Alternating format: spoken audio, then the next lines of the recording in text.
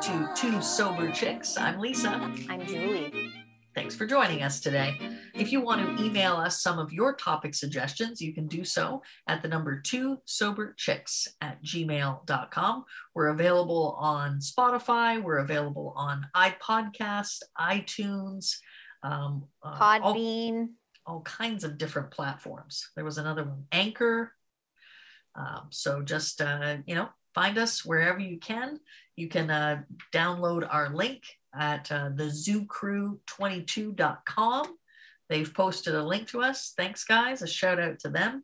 And like I said, I found us on iPod and I downloaded it to my phone.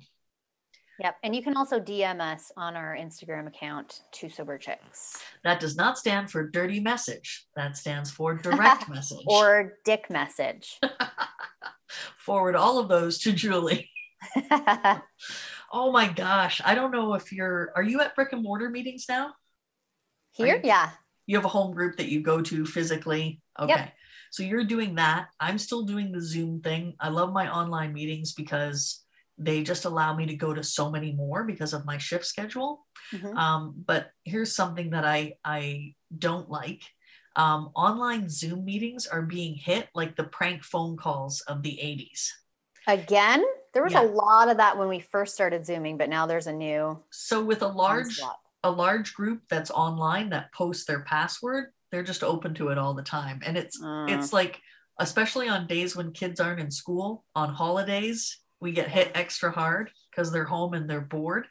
And I love letting them know that you're using your mother's IP address and your mother will be emailed when we remove you from this meeting. But yeah, and some of the things people do are just disgusting and gross. I've seen more penis this year than I've seen in my whole lifetime. That's gross. I know. No one wants to see that. And you should be ashamed to put that on the internet. It's so tiny. Like, that's nothing to show the world about.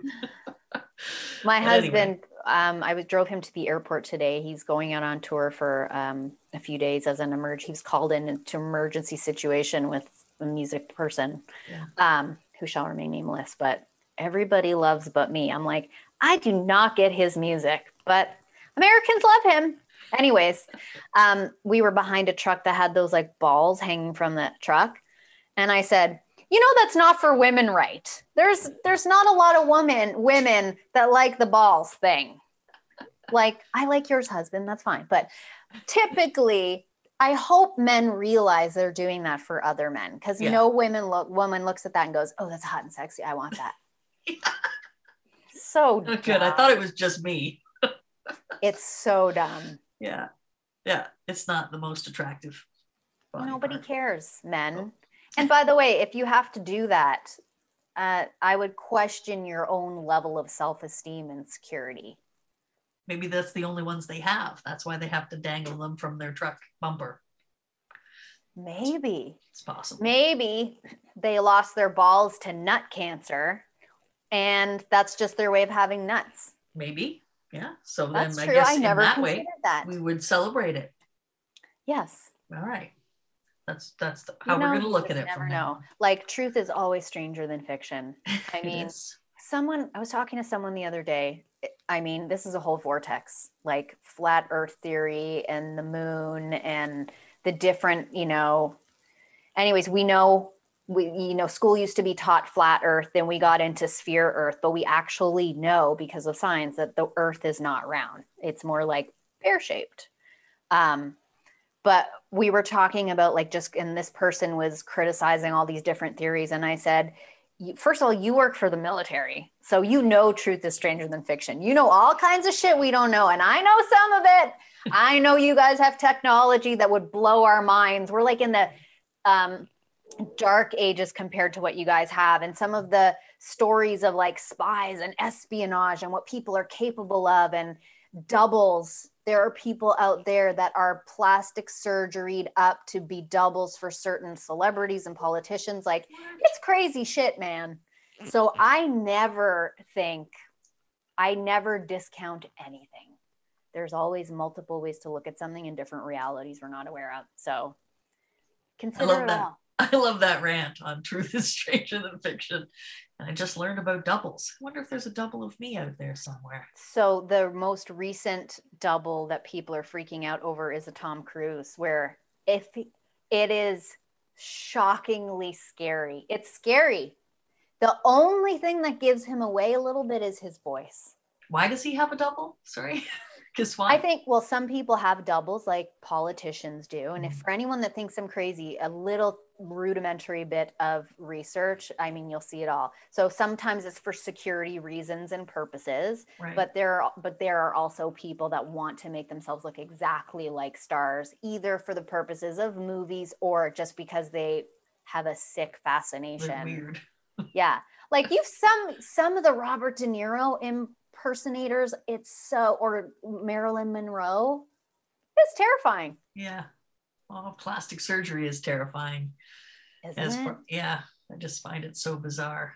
I do too. So weird. It's a problem because we do not accept aging anymore. Like I am lucky that I have good genes and I age well, but I am often horrified, and which is why I spend hardly any time on social media anymore with like women with like the frownies, which are amazing, by the way. They're like these patches that you glue to your face and it freezes your muscles. So it's like your forehead's all thin and you don't have crow's feet. And I'm just like, but why? Why is that bad? Why is that a problem? I love expressive faces. Mm-hmm. I'm starting to get jowls and a funny little neck thing here. And there's lots of places I could put filler and Botox, but I'm like, but why? Mm-hmm. I'm going to be 45. Like it's what a 45-year-old face is doing. Yeah. And isn't that what acceptance is all about? Talk about the ultimate acceptance. How about you accept who you are and where you're at in life? Yeah. To me, Botox, plastic surgery, and all that stuff and liposuction is just the ultimate rejection of acceptance of where you are and what God gave you. Yeah. And I'm grateful that I'm still alive. I don't think I was, the way I was headed, I wasn't meant to live this long. So I'm grateful that there's a girl in one of the meetings I attend to. She always says something along the lines of, I'm grateful to be here. I'm grateful to be anywhere. I love that. Yeah. Yeah. It's great. Well, that's just our thoughts, feelings, and opinions. We don't represent anyone. We don't care if you agree with us. Nope. You stop by so you can leave. But if you stay and you like us, we love that, because that's why we do this. We don't do ads. We don't get promoted. We don't pay. Nobody pays us for anything. We did this as an altruistic endeavor that we just happen to really love. And we're very surprised at how popular we've become. It's kind of shocking and strange, but maybe that's the reason.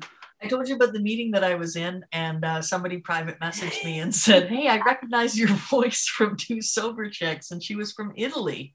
Oh, I love that. That was so cool. Ciao, Bella. I wish I could go to Italy. Maybe we'll take this show on the road one day. We should do a touring version. Well, we did. We went to Ohio. We went to Akron. Yeah, and we've podcasted from the ORC, from up north, from Manresa. Maybe on my vacation this summer, I'm going to come down there and see you, and we can do another podcast down south. Yeah, live from Nashville.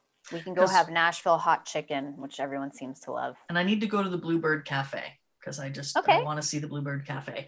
And for those of you that don't know, she was originally in Canada. Now she's a transplant. She's down there in Nashville, Tennessee with her husband. And I'm in Toronto, Ontario, Canada. But we still managed to do this podcast virtually and put it online for you. So thanks for joining us. And you'll notice that I sometimes have a little Southern twang to my voice, which I swear is not intentional. It's just your brain gets used to the way certain words are said and how they're pronounced or the cadence or whatever. And you just start doing it without even knowing. Yeah. Like I say, my husband all the time.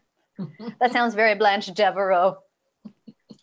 One of my sponsees is from Kentucky. She's got quite the accent too. I love it. Kentucky is not far from here where I am. I'm north of Nashville, north and west. And the Kentucky border's like right there. Well, I'm coming down to visit y'all. Come on down. All right. We are doing a little thing called the Ask It Basket. So at in-person meetings, they pass a basket around, and people who are new to recovery get to write in on a piece of paper anonymously some questions that they might have. So I have got a list of some questions. You can email your questions to us at the number 2soberchicks@gmail.com, and you might hear it on a future podcast as we ask these questions. Every time you turn your head, I hear your microphone zip in front of your I'm zipper. So sorry. I thought you were farting at first. Oh my God. I don't do that. My body just, it's not created that it does those things. You don't gas? You don't have I don't go to the bathroom. I don't. No. No. That's funny. Yes. You're like Barbie. Oh, you know what that reminds me of? So last night we went out to dinner with some friends. Mm-hmm. We have goats that come onto our property from like a neighbor who has a hole in their fence somewhere where I can't see, these fainting goats. Mm-hmm. And the guy that we went to dinner with, who has like a degree in agriculture and has been around farms his whole life, when he talked about goats that won't move, like if they're going to eat your garden, he said you poke their anus. It's called their go button, he said.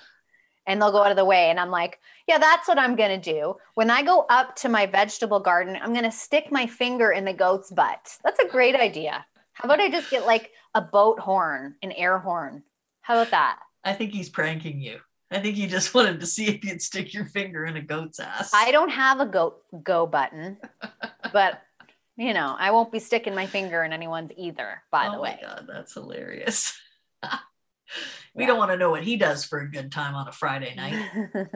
All right. So question number 1, is it okay to be addicted to drugs and be a member of AA? I love that question. That one. Because I'm the expert on that. And it's an honest question that gets asked a lot, because Alcoholics Anonymous has alcohol. Yes. In the name. And our primary purpose is to carry the message to the still suffering alcoholic. And it's a desire to stop drinking is our only requirement for membership. Right.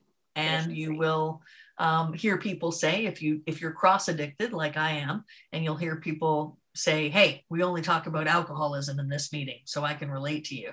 Yeah. Crusty old timer.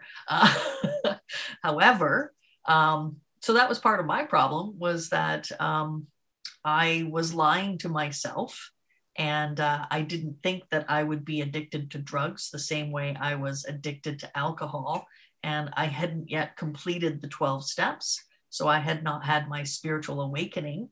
And I had heard about some of these other people in AA who were doing what they called the marijuana maintenance program. And, you know, there isn't a rule on it. If you do drugs and you come to an AA meeting and you're here to get sober about alcoholism, that's your prerogative, right? That's your choice. But as my sponsor put to me, are you really living an unsedated reality? And that changed my thinking on things eventually, of course, after I took my will back and did drugs and went out for a year, because that's what happened to me. I started just tampering, you know, doing a little bit here and there. And then it grew into an addiction. And it grew into a full-time habit, just like alcoholism did. And eventually I stopped going to AA meetings. I didn't call my sponsor because I didn't want to hear what he had to say. Because he was telling me things like, no, I don't think doing drugs is a good alternative when you're an alcoholic. And are you really clean and sober if you come to a meeting and you got high before the meeting? Mm-hmm. The answer is no. Yeah. But each person has to find their own journey. And I do love that about what he said to me. Because when I did come back, I said, do I have to start my date over? Do I have to pick a new date? Because somehow, miracle upon miracle, I'd left for a year and done drugs and never picked up a drink. Like, that's crazy. Mm-hmm. And I hadn't changed my sober date when I first came back. And he said, why don't you think about what an unsedated reality looks like and answer that question yourself? And when it was put in those terms, I was like, okay, I'll start my date over. Yeah. And it was just, I didn't have to, nobody forced me to, but it was the right thing to do. And it was the honest thing to do, because I was using drugs alcoholically. So yeah, I think the answer there is clearly no. Yeah, there are a lot of people in recovery that are not recovered. I would say easily at least 50%. But that's something that you have to deal with your higher power, because you're not cheating us. Nope. If you honestly ask yourself, am I really in recovery if I have just substituted one addiction for another? I mean, you probably won't like the answer, but like you said, you get to do it however you want. Most people I know will start off thinking it's okay. And then eventually, as they get deeper into their recovery, will be like, yeah, not a good idea. Yeah. But, you know, and it, you know, are antidepressants and anti-anxiety is the same thing? I don't personally think so. Are sleeping pills, if you suffer from insomnia or some kind of trauma, the same thing? I don't think so. But doing something to escape reality on a fairly regular basis, to me, is an addiction. Yeah. And, you know, there some people can find loopholes in anything, right? Mm-hmm. So someone can say, oh, well, a doctor prescribed this to me. But have you talked to your doctor and said, hey, by the way, I don't want you to write this down on my chart, but you know me, I'm an alcoholic and I'm an addict. So when you prescribe me, let's say it's sleeping pills, because I'm going through, let's say you had a traumatic event and you're unable to sleep and it's been weeks. Well, we need sleep. So maybe you need some assistance, medically provided assistance from a doctor. So you can say to your doctor, but I'm addictive. I have an addictive personality. Give me 5 sleeping pills for the week, right? Instead of the doctor just writes you a script of 60 pills. What's an alcoholic and an addict going to do with 60 pills? They're going to overdose. They're going to take way too many. So if you are following your doctor's suggestions and not your own way of thinking, that's also, I think, a good indicator of what's proper. And are you honest? I know a lady who just went through surgery and she let her physicians know, this is my situation, you know? And so she's working with a team of physicians to get proper medical care. Obviously, she needs pain medicine. You can't deny yourself pain medicine because you're an addict or an alcoholic, but it's the proper use of that pain medicine that's important. Well, that is the key. Like, I have sleeping pills. Oh my gosh, I've probably had 60 for at least a year. When my husband's away, which is not very often, I take a half, and that's how I go to sleep. But I don't touch those things when I've had a hard day and I want to go to bed. I just don't. And my husband, I think I told you this, maybe I said on a previous podcast, he was getting, he is a survivor of throat cancer, and he was getting his year. Now I think he's going every year, as opposed, it was like every month, every 3 months, every 6 months. And now I think it's every year. And this was like when they were putting the camera in his nose to just take a look to make sure everything was fine. And at the end of the appointment, he's like, so can you prescribe it was either Xanax or Valium, I can't remember. Hey, can you give me and my wife some Xanax? And the doctor's like, why? And he goes, I don't know, why not? It's a stressful world. And the doctor's like, okay. So I think the doctor gave him 5 or 10, which are upstairs in our vitamin drawer. Wow. And I do not go anywhere near those. Honestly, I like having them there because I'm like, what if something tremendously upsetting happens? I like to know that they're there. But my husband, when I go through bouts of anxiety, which thankfully are like, I don't remember the last time I went through it, maybe 2 months ago. Sometimes I'll have like a really stressful few days, which are less and less now because I'm doing really way better with boundaries and therapy. He'll be like, we have those pills. And I'm like, not doing it, man. It's not that bad. I don't know if it'll ever be that bad. But the key is responsible use. Like we talked about in the last podcast. What was the word you used? Not indifferent. Is it indifferent towards drugs and alcohol? Oh, neutrality. I have neutrality around it. My husband can go out after a hard day, which again isn't often, and have cider down here in the fridge because he drinks like a normal person. And I don't think about it at night. It doesn't bother me. If I come down into his office and the open bottle's on the desk, doesn't bother me. I don't think about it. And that's not just because I have great willpower. It's because I've worked my program and my higher power has become who I go to for everything. And I believe through the power of the program and the grace of God, I have been released from non-neutrality around all of these things. So I don't take it for granted at all. I respect it, but I also can live life like a normal freaking person. That's what we're supposed to be able to do, is be in a position of neutrality around it. Around things, yeah. Okay. That's a good one. All right, next. I know it can be complicated, but how long on average should it take a sponsor to work a sponsee through the full 12 steps? That's a loaded question. However long it takes the sponsee to do it. Yeah, I don't think there's an average. I've had a sponsee for, I want to say 10 years. Have we ever completed the steps? No. And she goes in and out of my life. And I should probably do better with that. She came back into my life again about a month and a half ago and was like, I really need to finish the steps. I need to work the steps. Will you do that with me? I'm like, absolutely. We haven't even discussed 1, 2, 3. Gave her the work, gave her the readings, told her when to call. Call was supposed to happen. She was at work. She could only talk 5 minutes. Then the next call got rescheduled, and I haven't heard from her in about 2 weeks. And then I have amazing sponsees like Deanna, who went through them all. I don't even know how quick. I think under 6 months. Was just on it and started seeing results immediately and was faithful and had discipline. And so it really depends. And it's not the sponsor's job to run through it with the sponsee. The sponsee dictates how fast and how furious that happens. Yeah. We make suggestions, right? As being a sponsor, I make suggestions, and sometimes it works for some people and it doesn't work for other people. One person that I worked with recently got through the 12 steps in 12 days. We met quite quickly, quite faithfully, quite religiously, one-on-one. Virtually, by the way, over Zoom. We don't even live in the same country, but we managed to have FaceTime with each other, and we went through the book. We went through the steps. We talked about the steps. We did the step 3 prayer together.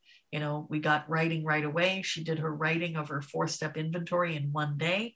And I think that, one of the things that I was able to impress upon her was it does not need to be an autobiography. It doesn't need to be everything. And you can do another one. But let's just get this part done so we can look at causes and conditions and find out what your character defects are and what your assets are and what other assets we want to strive towards to have and to grow, so that we can get on with the steps. And we've gone back and we've looked at, maybe one person from that 4-step and done a little bit more in-depth work on that, or getting deeper into the fears list, going over that again. Because that was a little bit of a stepping stone. So we went back and did that again. But they talk about this window of opportunity when we're new. Yeah. And for me, I think the window of opportunity is best understood through pain and suffering. So one of the reasons why I wanted to drink and do drugs was to escape from the pain of reality, to escape from the pain of my life. And then when I got here and I got sober, at first you're on that pink cloud because you're not creating, when you're sober, you're not creating usually more wreckage. Yeah. Right? There's not a lot of circumstances happening based on your bad behavior because you're drinking and using drugs and you're abusing yourself and other people and you're behaving badly. So there's that little bit of a pink cloud and you start to feel good. But then life kicks in and life happens. And if you haven't gone through the 12 steps and learned this design for living that they talk about, then you're at that precipice. It's the jumping off point. Am I going to do the steps and learn this new way, or am I going to rely on old behavior? And that's when a relapse can happen. So I like to talk to people about, let's not sit in our pain and our suffering. Let's try to get into the steps. There's no perfect way to do them, I don't think. Just do them and then do them again. And it doesn't have to be this emotionally triggering, like one of the ways we unlearn and relearn how to live life is to not be slaves to our emotions. Like they're not commands. Like naturally there's a lot of fear around the steps, but when you say to a sponsee, listen, this isn't about how you feel about stuff.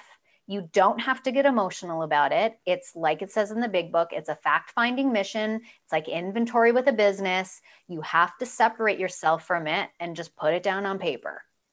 Because if you're going to let emotions run your life, you're not ever going to be recovered. It's never going to work. Yeah. So I think the big book talks about like without delay or at once. I think it says that after step 4, as you're going into like 5, 6, and 7. Well, actually 6 and 7. So like, why take your time? Get her done. Move on. You know, that, and like you talked about, we get on this pink cloud, but there's a period of time where all our consequences catch up to us. But if we live the principles of the program, we get to a point where they've all caught up to us, which may take years if you've had like drunk driving offenses or your kids taken away from you or people that aren't talking to you anymore. But once they catch up to you, if you live rightly, then you go forward without having to look behind you anymore. It's really like such a relief to go forward and be like, I lay my head down on my pillow tonight and I feel good about what I did. And the little mistakes I made, I'm going to make them right tomorrow. Yeah. That's the 10th step, that 10-step inventory, which is so helpful. But, and in the 4th step, not staying stuck for me, like I'm a person who has had, you are too, traumatic incidents. But I just got down like, okay, this happened and this is how it made me feel. This is why I'm angry or resentful. And did I have a part in it? Yes or no? And maybe like with the sexual assault, my part today is still bringing it up, still wallowing in it, still feeling sorry for myself, still getting angry at something that has happened already. It's in the past. And the rest of that part of that traumatic incident, I took to therapy. So it's, I guess, very important to understand this is not therapy. Doing a 4th step is not getting deep into the roots of your past. That's what you take to your therapist. And I strongly recommend people engage in therapy, but let your therapist know that you're a member of Alcoholics Anonymous. Yeah, it's a therapeutic process, no doubt. For sure. But we're not going to get into all that traumatic stuff. There's been times in my life where I've really been upset about stuff or quote unquote triggered by stuff. And the more and more I'm just like, I don't have to be upset about this, There's no reason this needs to dictate where I can go, who I can talk to, my life, my feelings. Like, it's just so plainly obvious now. I'm like, really, that thing that happened a year and a half or 10 or 15 years ago, like, am I really going to bring that up now? Am I really going to put this in the situation? Like, girl, get over it.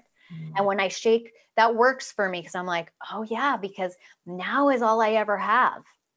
So I don't need to be depressed about something that happened or anxious about something that might happen. Like, my therapist talks about my husband and I are always in 2 different time zones.